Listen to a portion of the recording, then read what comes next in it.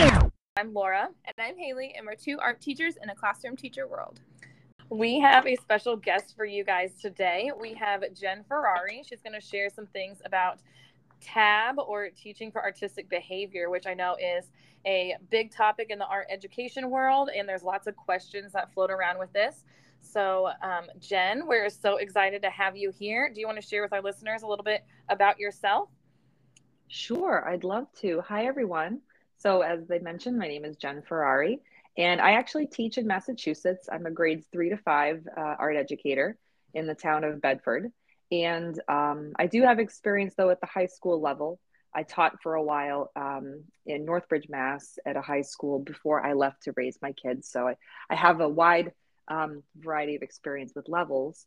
But I also currently serve as the president of Teaching for Artistic Behavior Incorporated. And there's some confusion sometimes even among the TAB educators that we work with just about like what that is. So TAB Inc. is basically the nonprofit organization that guides the mission and vision of the pedagogy of TAB. So that is what we do as part of the nonprofit. So that's just a little bit about myself. Great. Yeah. So for our listeners who may not know, like, can you give us a little bit more information about what TAB is, or like what that looks like? Sure. Well, teaching for artistic behavior is a pedagogy and approach to art education. And there's really 3 pillars of the philosophy. So the first is that the child is the artist. The second is the classroom is the child's studio. And the third is that the learning in the curriculum in the classroom focuses on the question, what do artists do? So a lot of people, when they first start finding out things about TAB, it's very related to choice-based art education. For a long time, they were inseparable. But over the years, and especially with the books, which one of them is Engaging Learners Through Art Making, that have come out, there's another, the Learner-Directed Classroom, there became more of a structure that went along with it. And it is something that I think more teachers that are of the elementary level tend to utilize more of what's in these books. But TAB is something that can be across different grade levels. So people that we work with at the secondary level, a lot of times in high schools, there's like single media classes. So that's like your ceramics or the sculpture or printmaking, digital, photography. But there are ways to approach that philosophy even with single media. So a lot of times there's a lot of misconceptions about TAB is that it has to be full choice all the time. And that is not true. And one of the things that I think about myself is that there are some things that I want my students to be able to have access to, whether it's a skill builder or to see an artist, some sort of experience that I want them to have. So there are these chances for the teacher to be able to add in things based on what their students need in the moment. So there is a continuum of choice. Sometimes, like I'll speak from my own experience in my 3 to 5 classroom. Sometimes we'll have a skill builder where every kid in the class is doing one skill builder to build a skill of some kind.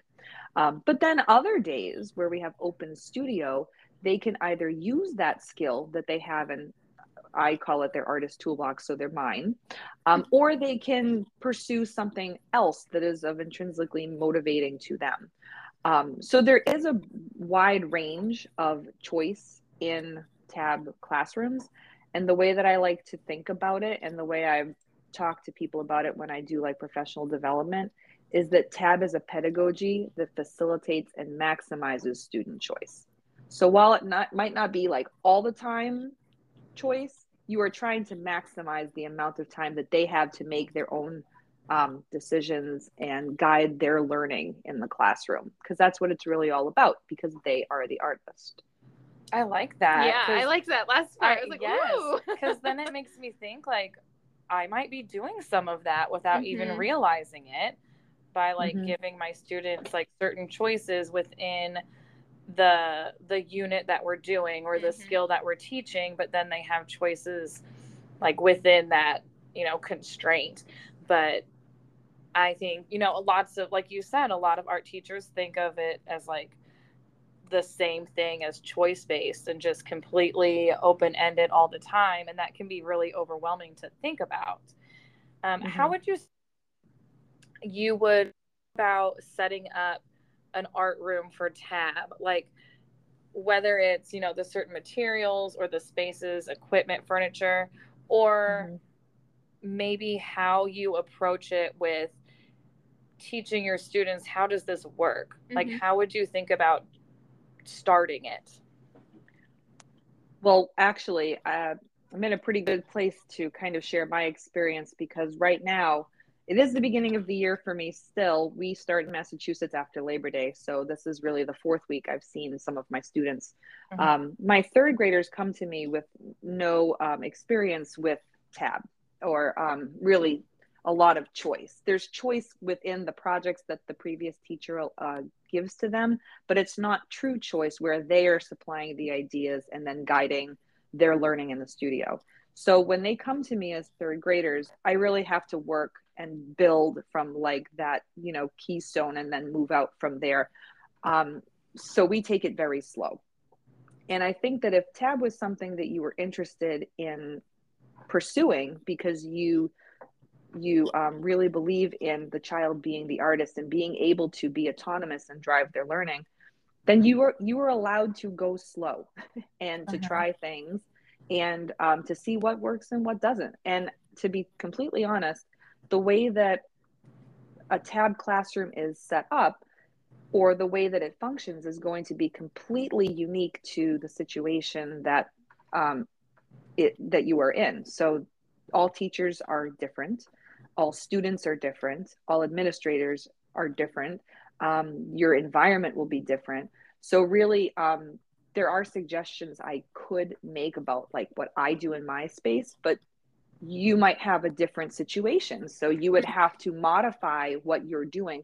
But that's what's great about TAB is that it is so flexible in how you can approach it, as long as you keep in mind that all of the learning that the kids are doing and exploring that what do artists do, it's really centering on them. So it's a student-centered, learner-directed approach to how this is done. And you can, vary what centers are introduced or how you go about how those are introduced, or if you limit how many kids are in a center at a time. Like for me, I think I would lose my mind if I had more than 8 kids in clay at a time.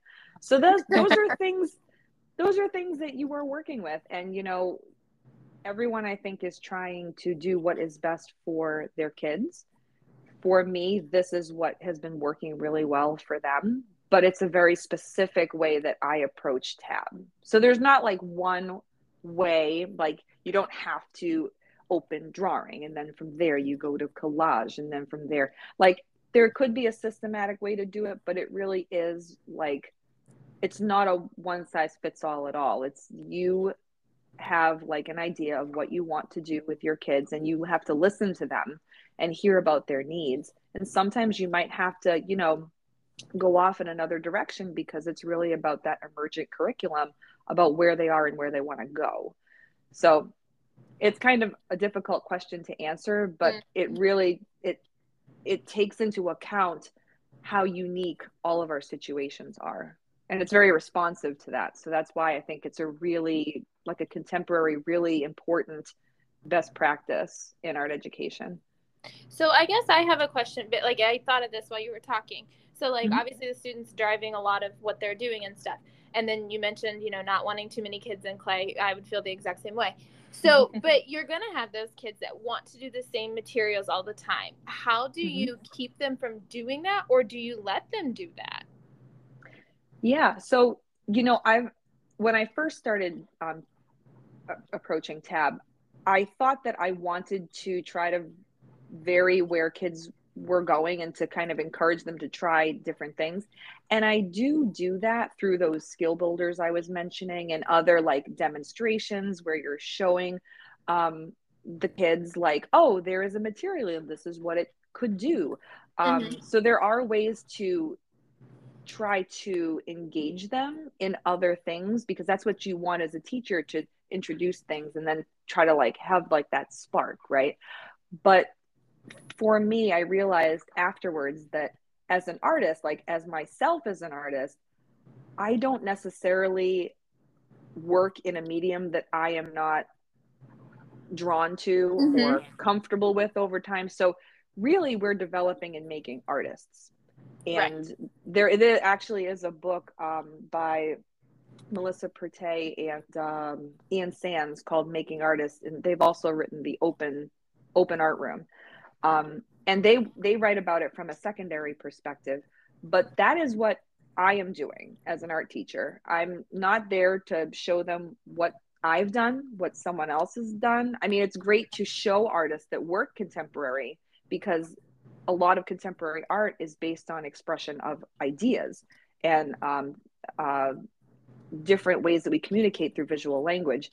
But really, when they're going out in our program, like my program, I want them to develop their own voice. And in order to do that, I need to give them space to either, if they want to really expand in one area, to let that happen, and then kind of sit back and ask questions about how I can push them further in what they are wanting to do. Yeah. I like that. I feel like I'm a sponge, like soaking up all this and like taking notes. Like I'm learning so much about this.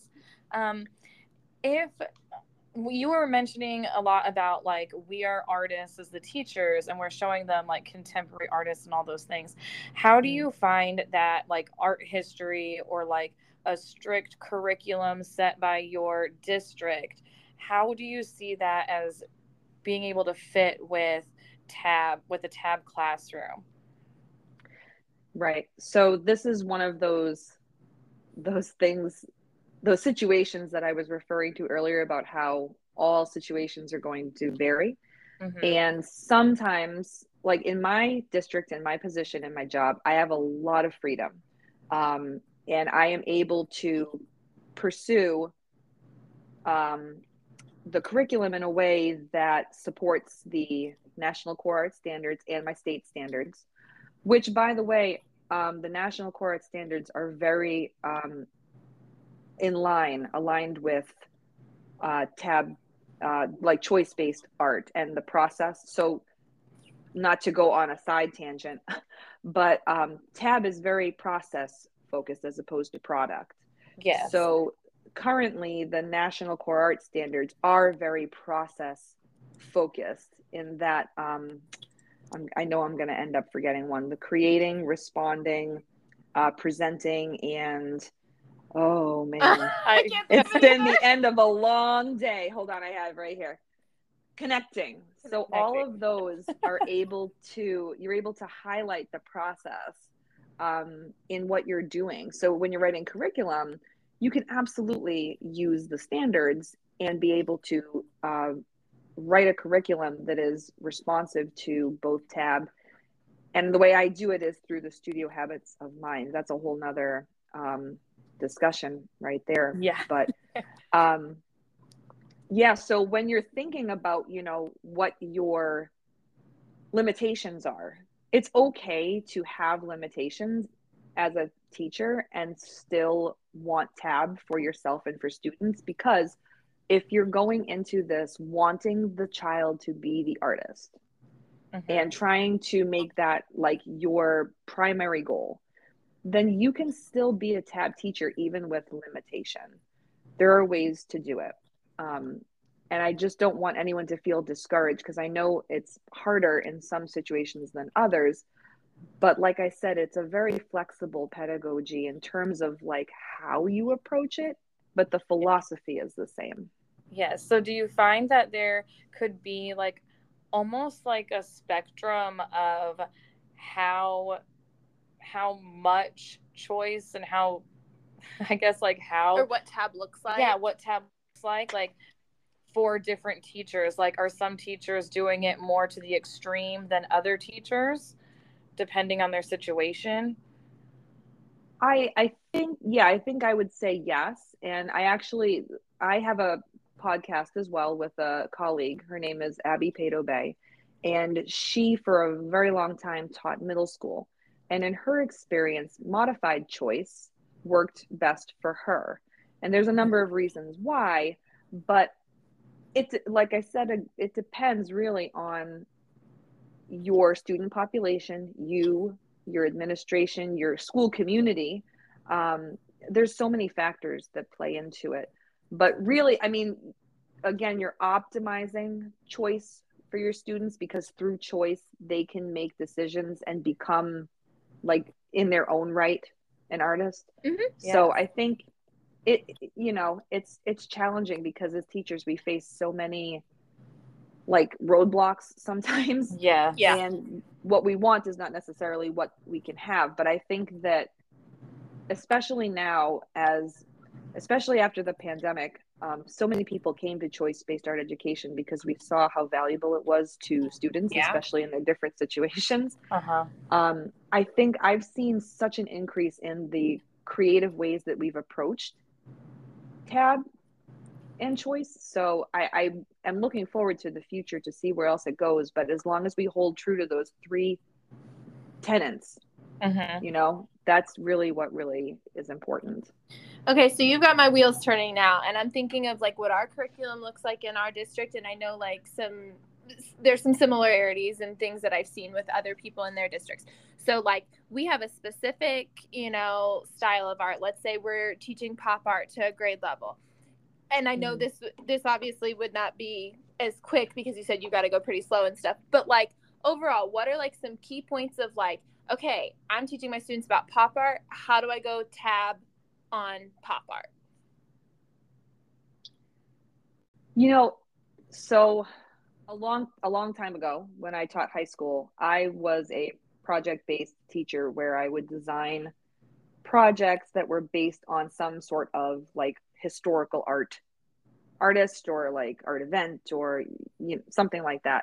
And the way I approach it now is my curriculum it's full of the art world, but in a different way. So let me see if I can like briefly give an example. So for example, you were saying pop art. I talk a lot about artists as they relate to studio thinking.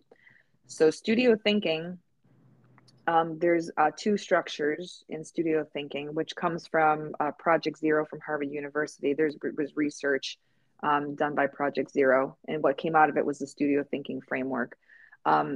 And the structures, one of them is the structure of an art class, how it's run, and then the other is what's happening, which is called studio habits of mind. And those are 8 habits that are developed in the art room or in a creative space by artists that are practicing.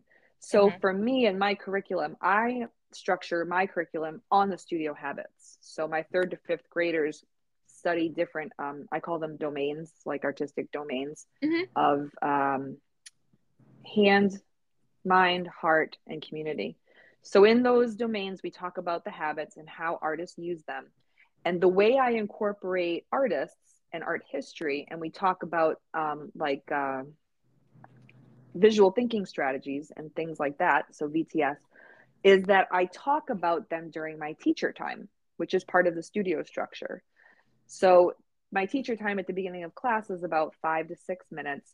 And it's where I share things with them that I think are really important to connect to the curriculum. So like if you were teaching pop art, that could be something you share over the course of 1, 2, 3, however many days during teacher time, where you're looking at art, you're talking about the ideas of the artist, what they're expressing, what they're experimenting with, but through the lens of the studio habits.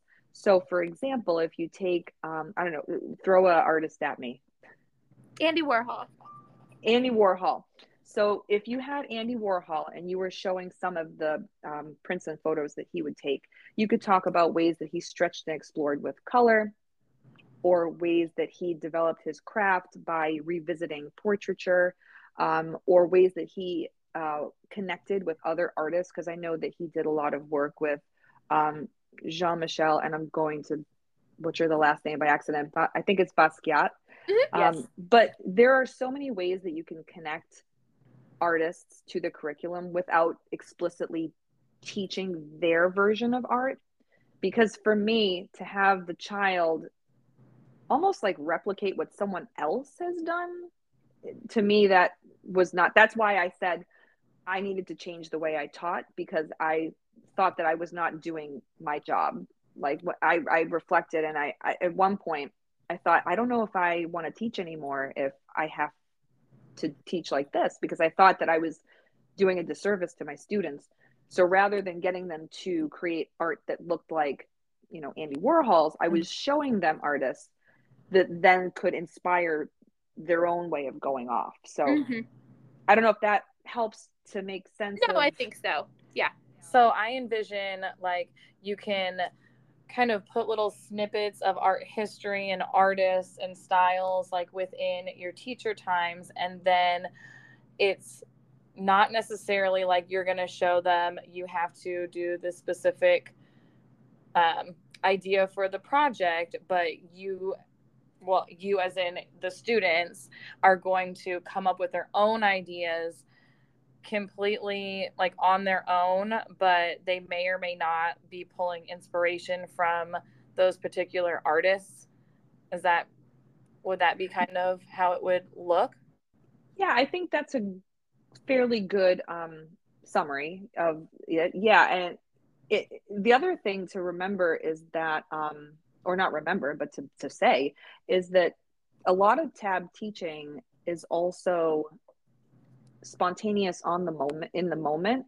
So for example, if you are, talking about Andy Warhol, and then during your teacher time, and then you go out into the studio and you see that a student has really latched onto the color or the way that they've created the composition or something related to what you're talking about, you can absolutely go further into it by either showing more examples of Warhol, or you can show them other examples of other pop artists that were similar, or you could even go off in a totally another direction and say, look at this type of pop art.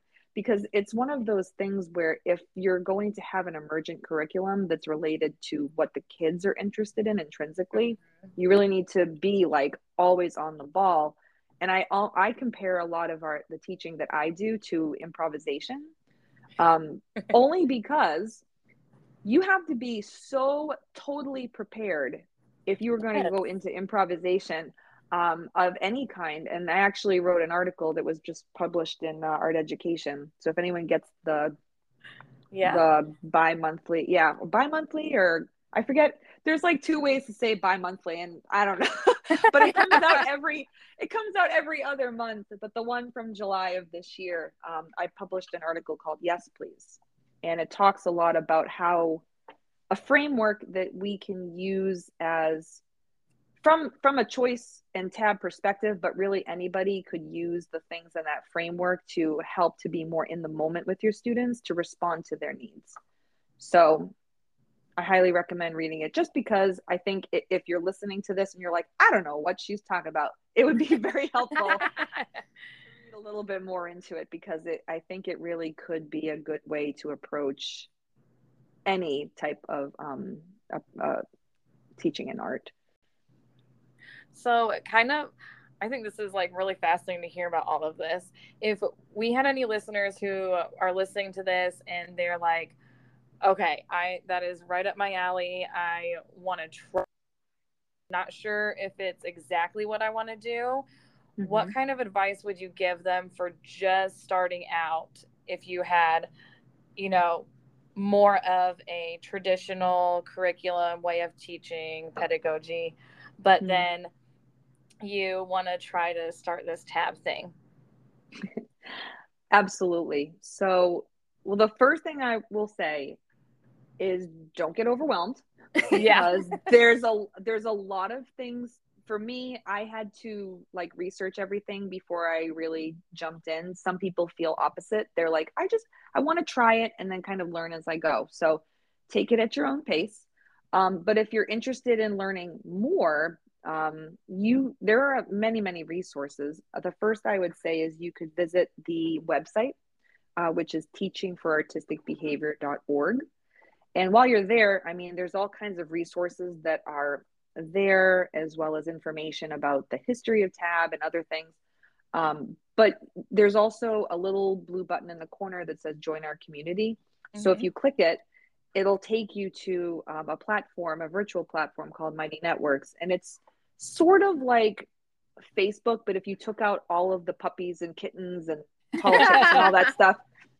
And it's only a community of TAB educators or people who are interested in TAB and choice that want to learn from each other. And it's free, and there's a whole bunch of really cool things there where you can also search for people in your geographic area. So this way, so if you wanted to go observe someone or connect with someone who is local to you, or sometimes people are creating, because TAB is an incredibly grassroots movement.